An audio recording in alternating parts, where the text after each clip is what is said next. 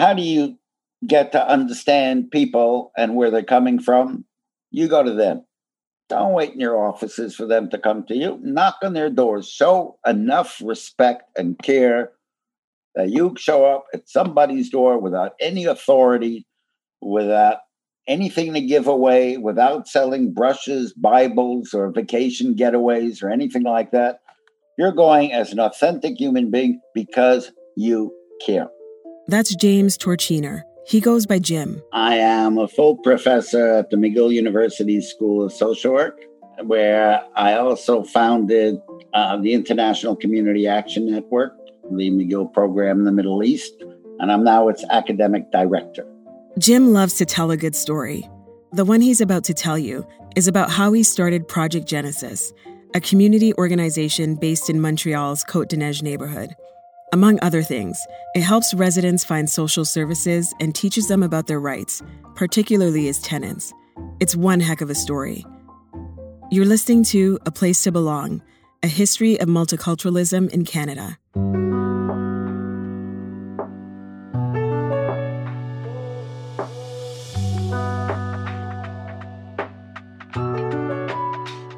The story that led to the creation of Project Genesis is also the story that rocked my soul and changed my life.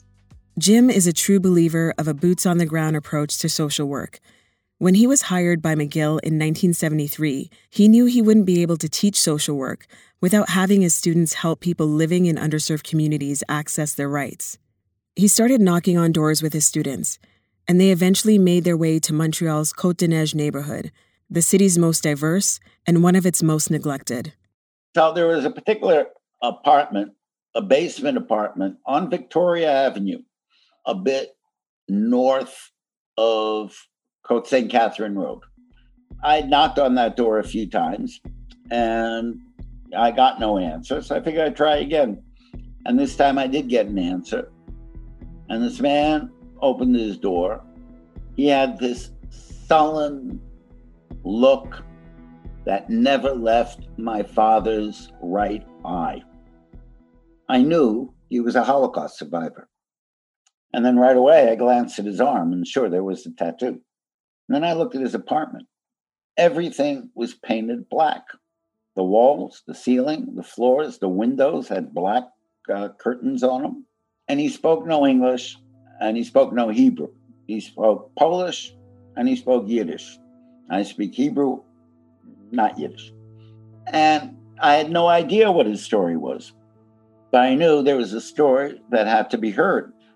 So I looked at him, and we didn't have an office. So on a piece of paper, I wrote my name, my phone number, put it in his hands, and I looked at him in the eye, and I said, Here, Jim pointed to the man and then to himself to let him know he could reach Jim at that number. And he shook his head, and I left. A few weeks later, the police called me. Do I know this man? And I said, here's the extent of my knowledge.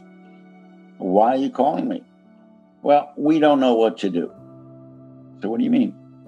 Well, about once a month, we find this man in the middle of the night, out on the street, howling, screaming, stark naked at times. And what do? We pick him up. We either take him to the station or the hospital. And what do? They eventually send him home again. And then we pick him up again a month later. So I came back with David Rome. Rome was a national archivist at the Canadian Jewish Congress at the time. Jim thought he could help translate. So we went over. And this man told us his story. And I'd heard a lot of stories. I grew up on those stories. But this was something else. He was in the Treblinka concentration camp.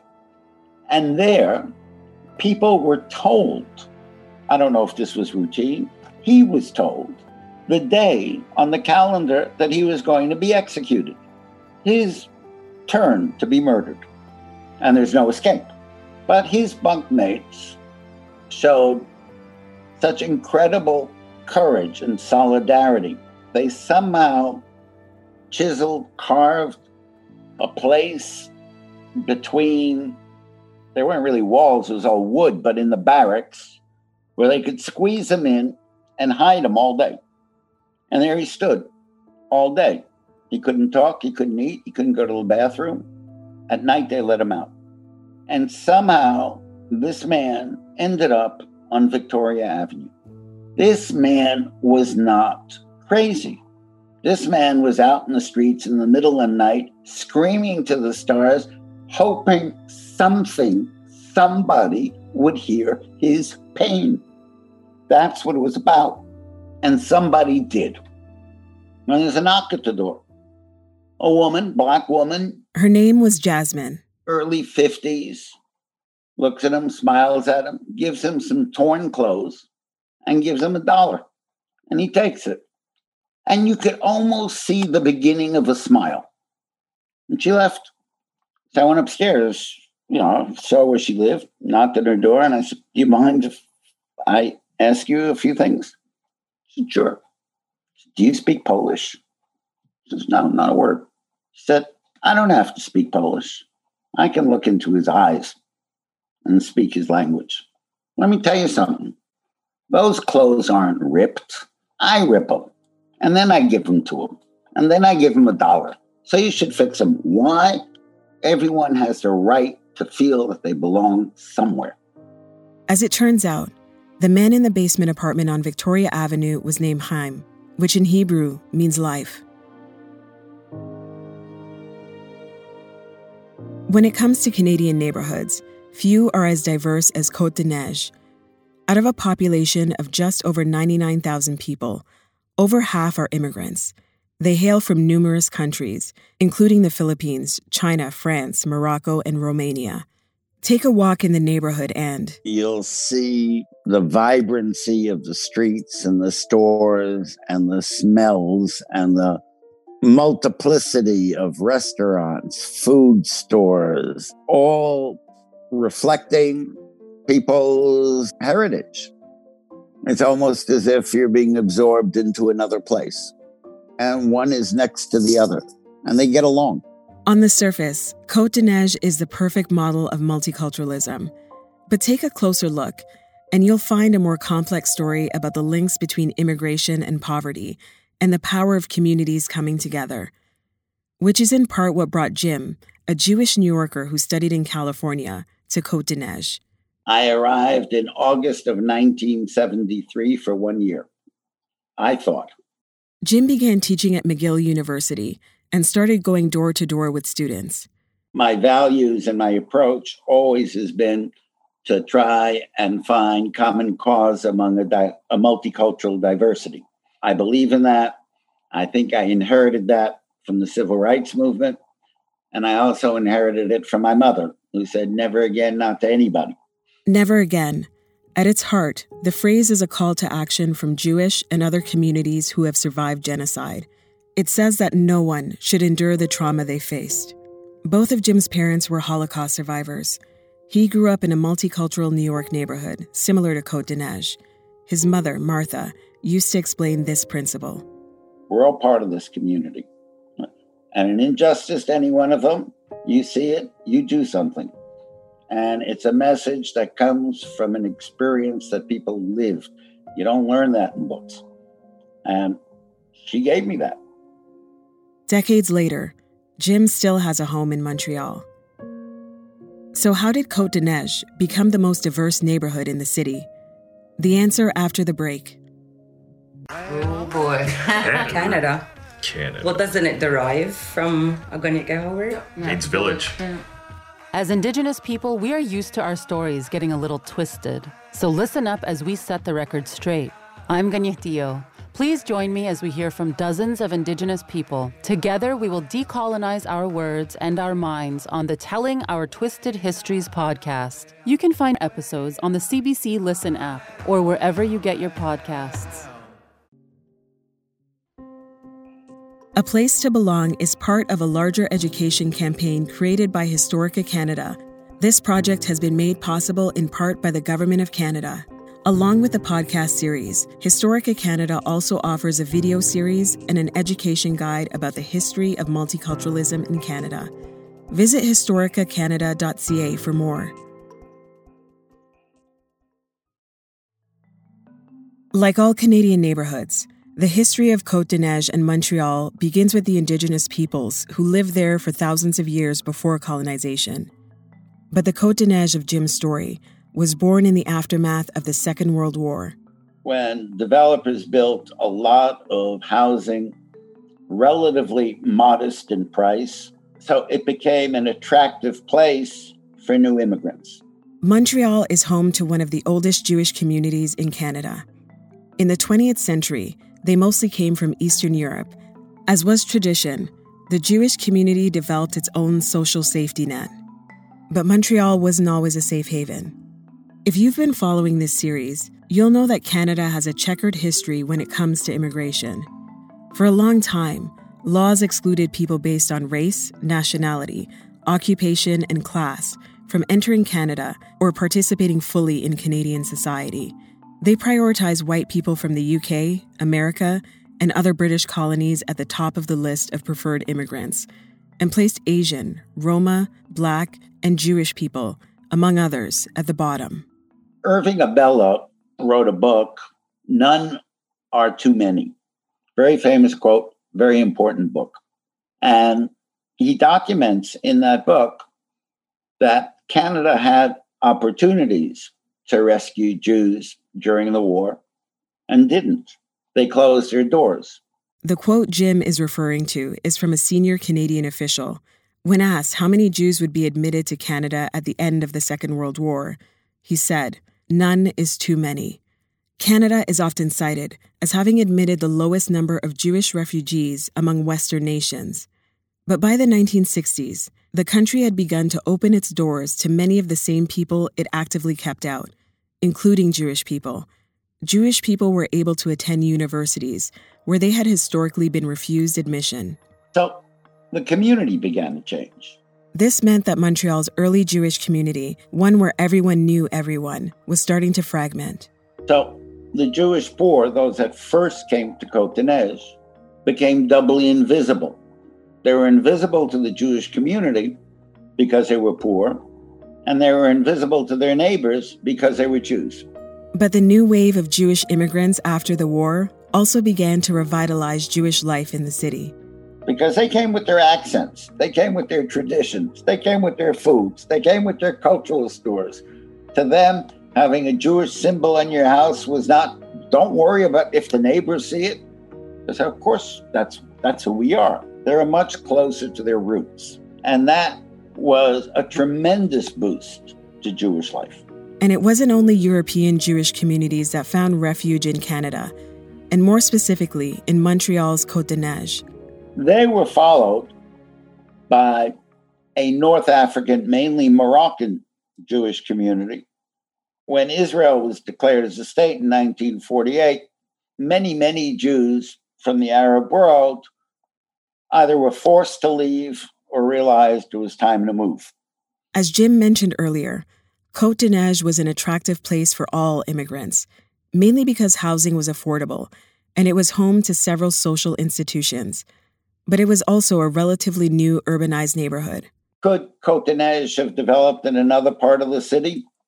Yeah, but not likely in a community that had been around for a long time. Côte-de-Neige was one of the last areas in Montreal to urbanize, so the communities there didn't face the same pressures of living on prime downtown real estate, like Toronto's Chinatown or Vancouver's Hogan's Alley, for example. Communities of all backgrounds were also able to set up shop. Irish immigrants, Black immigrants from the Caribbean, Eastern Europeans, Vietnamese, Sri Lankan, Bangladeshi, and other immigrants also began to settle in the neighborhood. Côte-de-Neige was unique at the time because it was one of the very few communities in the city that seemed somehow a bubble. By the time a young Jim Torchiner arrived in Montreal in 1973, the bustling multicultural neighborhood was amplified by a slate of progressive multiculturalism policies and laws. These include Canada's adoption of multiculturalism as an official government policy in 1971, and later the Immigration Act of 1976. The Canadian Multiculturalism Act would be enshrined in 1988. In 1974 and 1977, the Quebec government passed Bills 22 and 101 respectively. The first made French the official language of Quebec, meaning new immigrants had to send their kids to school in French. Bill 101 made French the official language of the courts and government. Now, large businesses had to operate in French. This sent many Anglophones in Montreal packing for cities like Toronto. Business and employment opportunities went with them. Montreal, certainly at that time, was a divided city. And it reminded me less of New York, but much more of Jerusalem, where people, Jews and Arabs, go to different schools, go to different places for services. I looked at Montreal, politically and institutionally divided by language and religion, which gets replicated among community groups. Côte-de-Neige was home to a variety of languages, ethnicities, and religions, but it wasn't exempt from the divisions that Jim observed in the city at large. It's literally a segregated neighborhood. The southern part, Upper Côte-de-Neige, is home to universities and several hospitals. Its residents are considered highly educated and many live alone. But the northern section, or Lower Côte-de-Neige, has twice as many families with children and a higher concentration of immigrants and visible minorities. Due to circumstance, many are low-income residents. Because of this, Jim says, the area has faced a lot of stigma. The stereotypes we have about others and the judgments we make about other people without ever having been in their shoes. We judge people by our own standards, by our own experience. What's more, many of these immigrants crave the familiarity of their communities. It's absolutely human and normal to look for a safe environment where, first and foremost, you understand the language, the customs, and the cultural code. That's Magda Papiano, a Romanian immigrant who moved to the area in 1992. She's served as a Montreal City Councillor for Côte-de-Neige since 2013. Immigrating is a personal and heartbreaking choice. It's years and years of daily struggle because, to start with, you need to be able to provide shelter and food. In the basic sense, it's about your well-being and support within the host society. Since the 1960s, Côte-de-Neige has had the worst housing conditions in Montreal, conditions so bad that tenants call it the capital of misery. Hundreds of tenants live with rats, bedbug and cockroach infestations, mold, lack of hot water, or in housing that requires major repair. Many residents spend more than half of their paycheck on rent. Often, immigrants are afraid to complain for fear of losing their rights, and their landlords never have a shortage of tenants to rent to.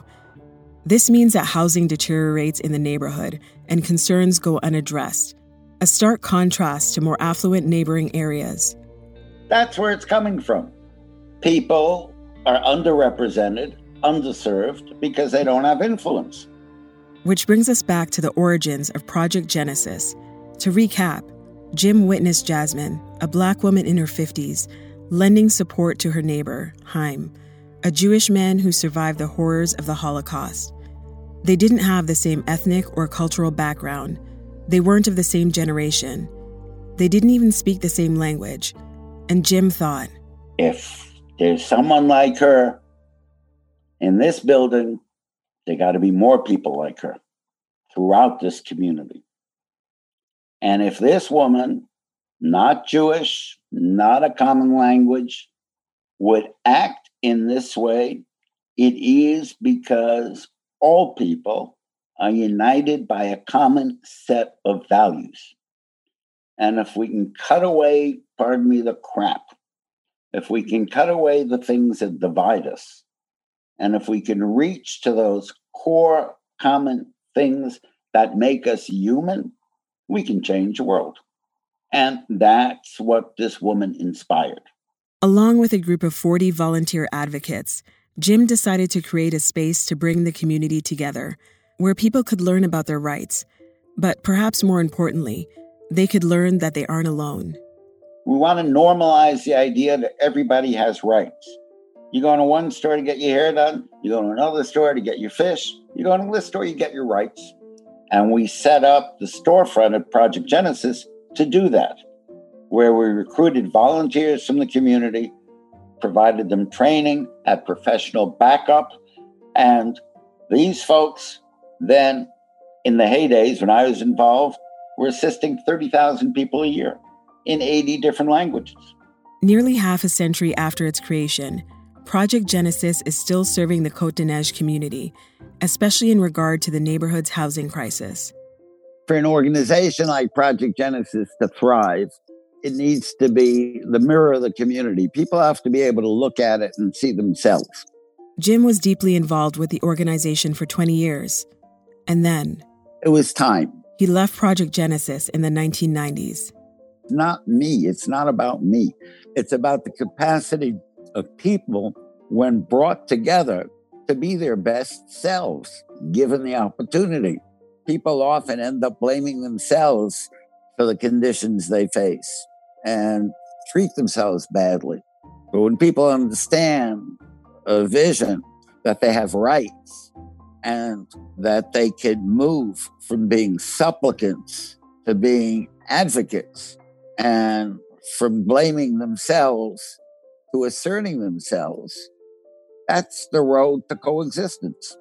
Jim went to the Middle East, where he helped develop 11 new organizations modeled after Project Genesis. Multiculturalism is an aspirational goal. Multiculturalism gets expressed in reality by how people act at the grassroots.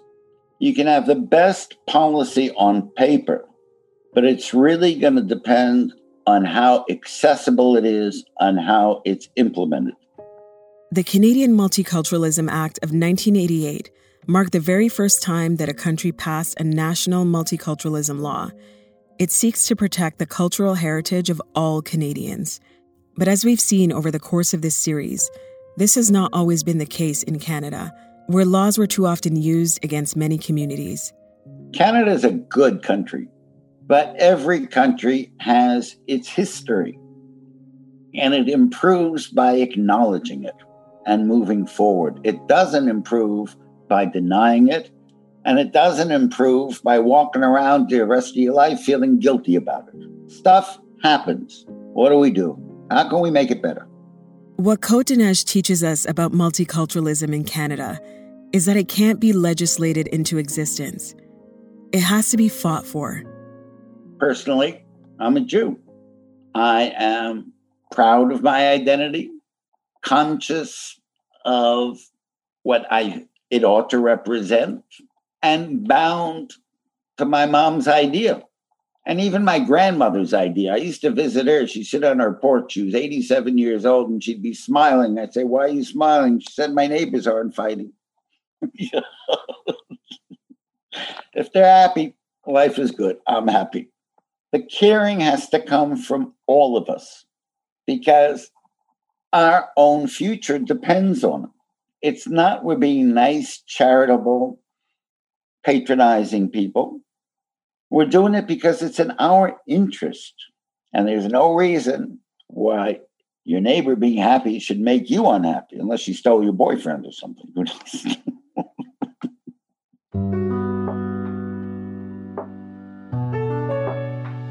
This episode of A Place to Belong was co-written by Melissa Fundira and Historica Canada. It was produced by Historica Canada. Production support from Michael Fiore and Edit Audio. Post-production by Edit Audio. Thanks to Jim Torchiner, who is also a consultant on this episode. Clips of Magda Papiano generously provided by the Toronto Ward Museum's Block by Block program. Fact-checking by Nicole Schmidt. This project has been made possible in part by the Government of Canada. Thanks for listening.